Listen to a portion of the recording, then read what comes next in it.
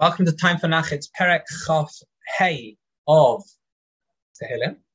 This mizmar follows the Aleph base order, the Radak comments, which means it's a lofty mizmar. How do I know that? The Gemara Bracha says any Perek, which is Aleph base, is particularly high level. Why so? So the Aleph base order reflects the underpinning of the order of the world, which is created in the letters of the Aleph base, says the Maharsha. David HaMelech displays his deep faith in Hashem, protected from his enemies, understanding Hashem's Torah. That's what he wants. He davens Hashem shouldn't remember or recall his Averis, but the kindness he showers on Klal Yisrael from their inception, and to make sure it persists. Hashem awaits wicked people's repentance, as the Radak comments in Pasuk Ches, and will guide them on the path of kindness and truth. Hashem will give those who fear him reward in the world to come, and will look after their kids, their offspring.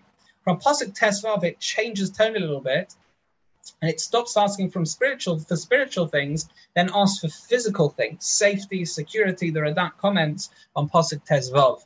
Even though David HaMelech was occupied with his own suffering, he nevertheless praised David on Klal Yisrael's behalf. That is really Lev HaMelech Kelev Ha'am, as the Rambam says about a king. A king who is willing to forsake his own suffering, or at least not fully focus on it, in favor of davening for Klal Yisrael is a major thing. To see yourself as part of Klal Yisrael, and I'm just one person. I'm an important person. I'm by one person. And Klal Yisrael is a much bigger entity to whom I belong. That is beautifully embodied by Klal Yisrael, by David HaMelech, and reflected in this Perek Tehillim.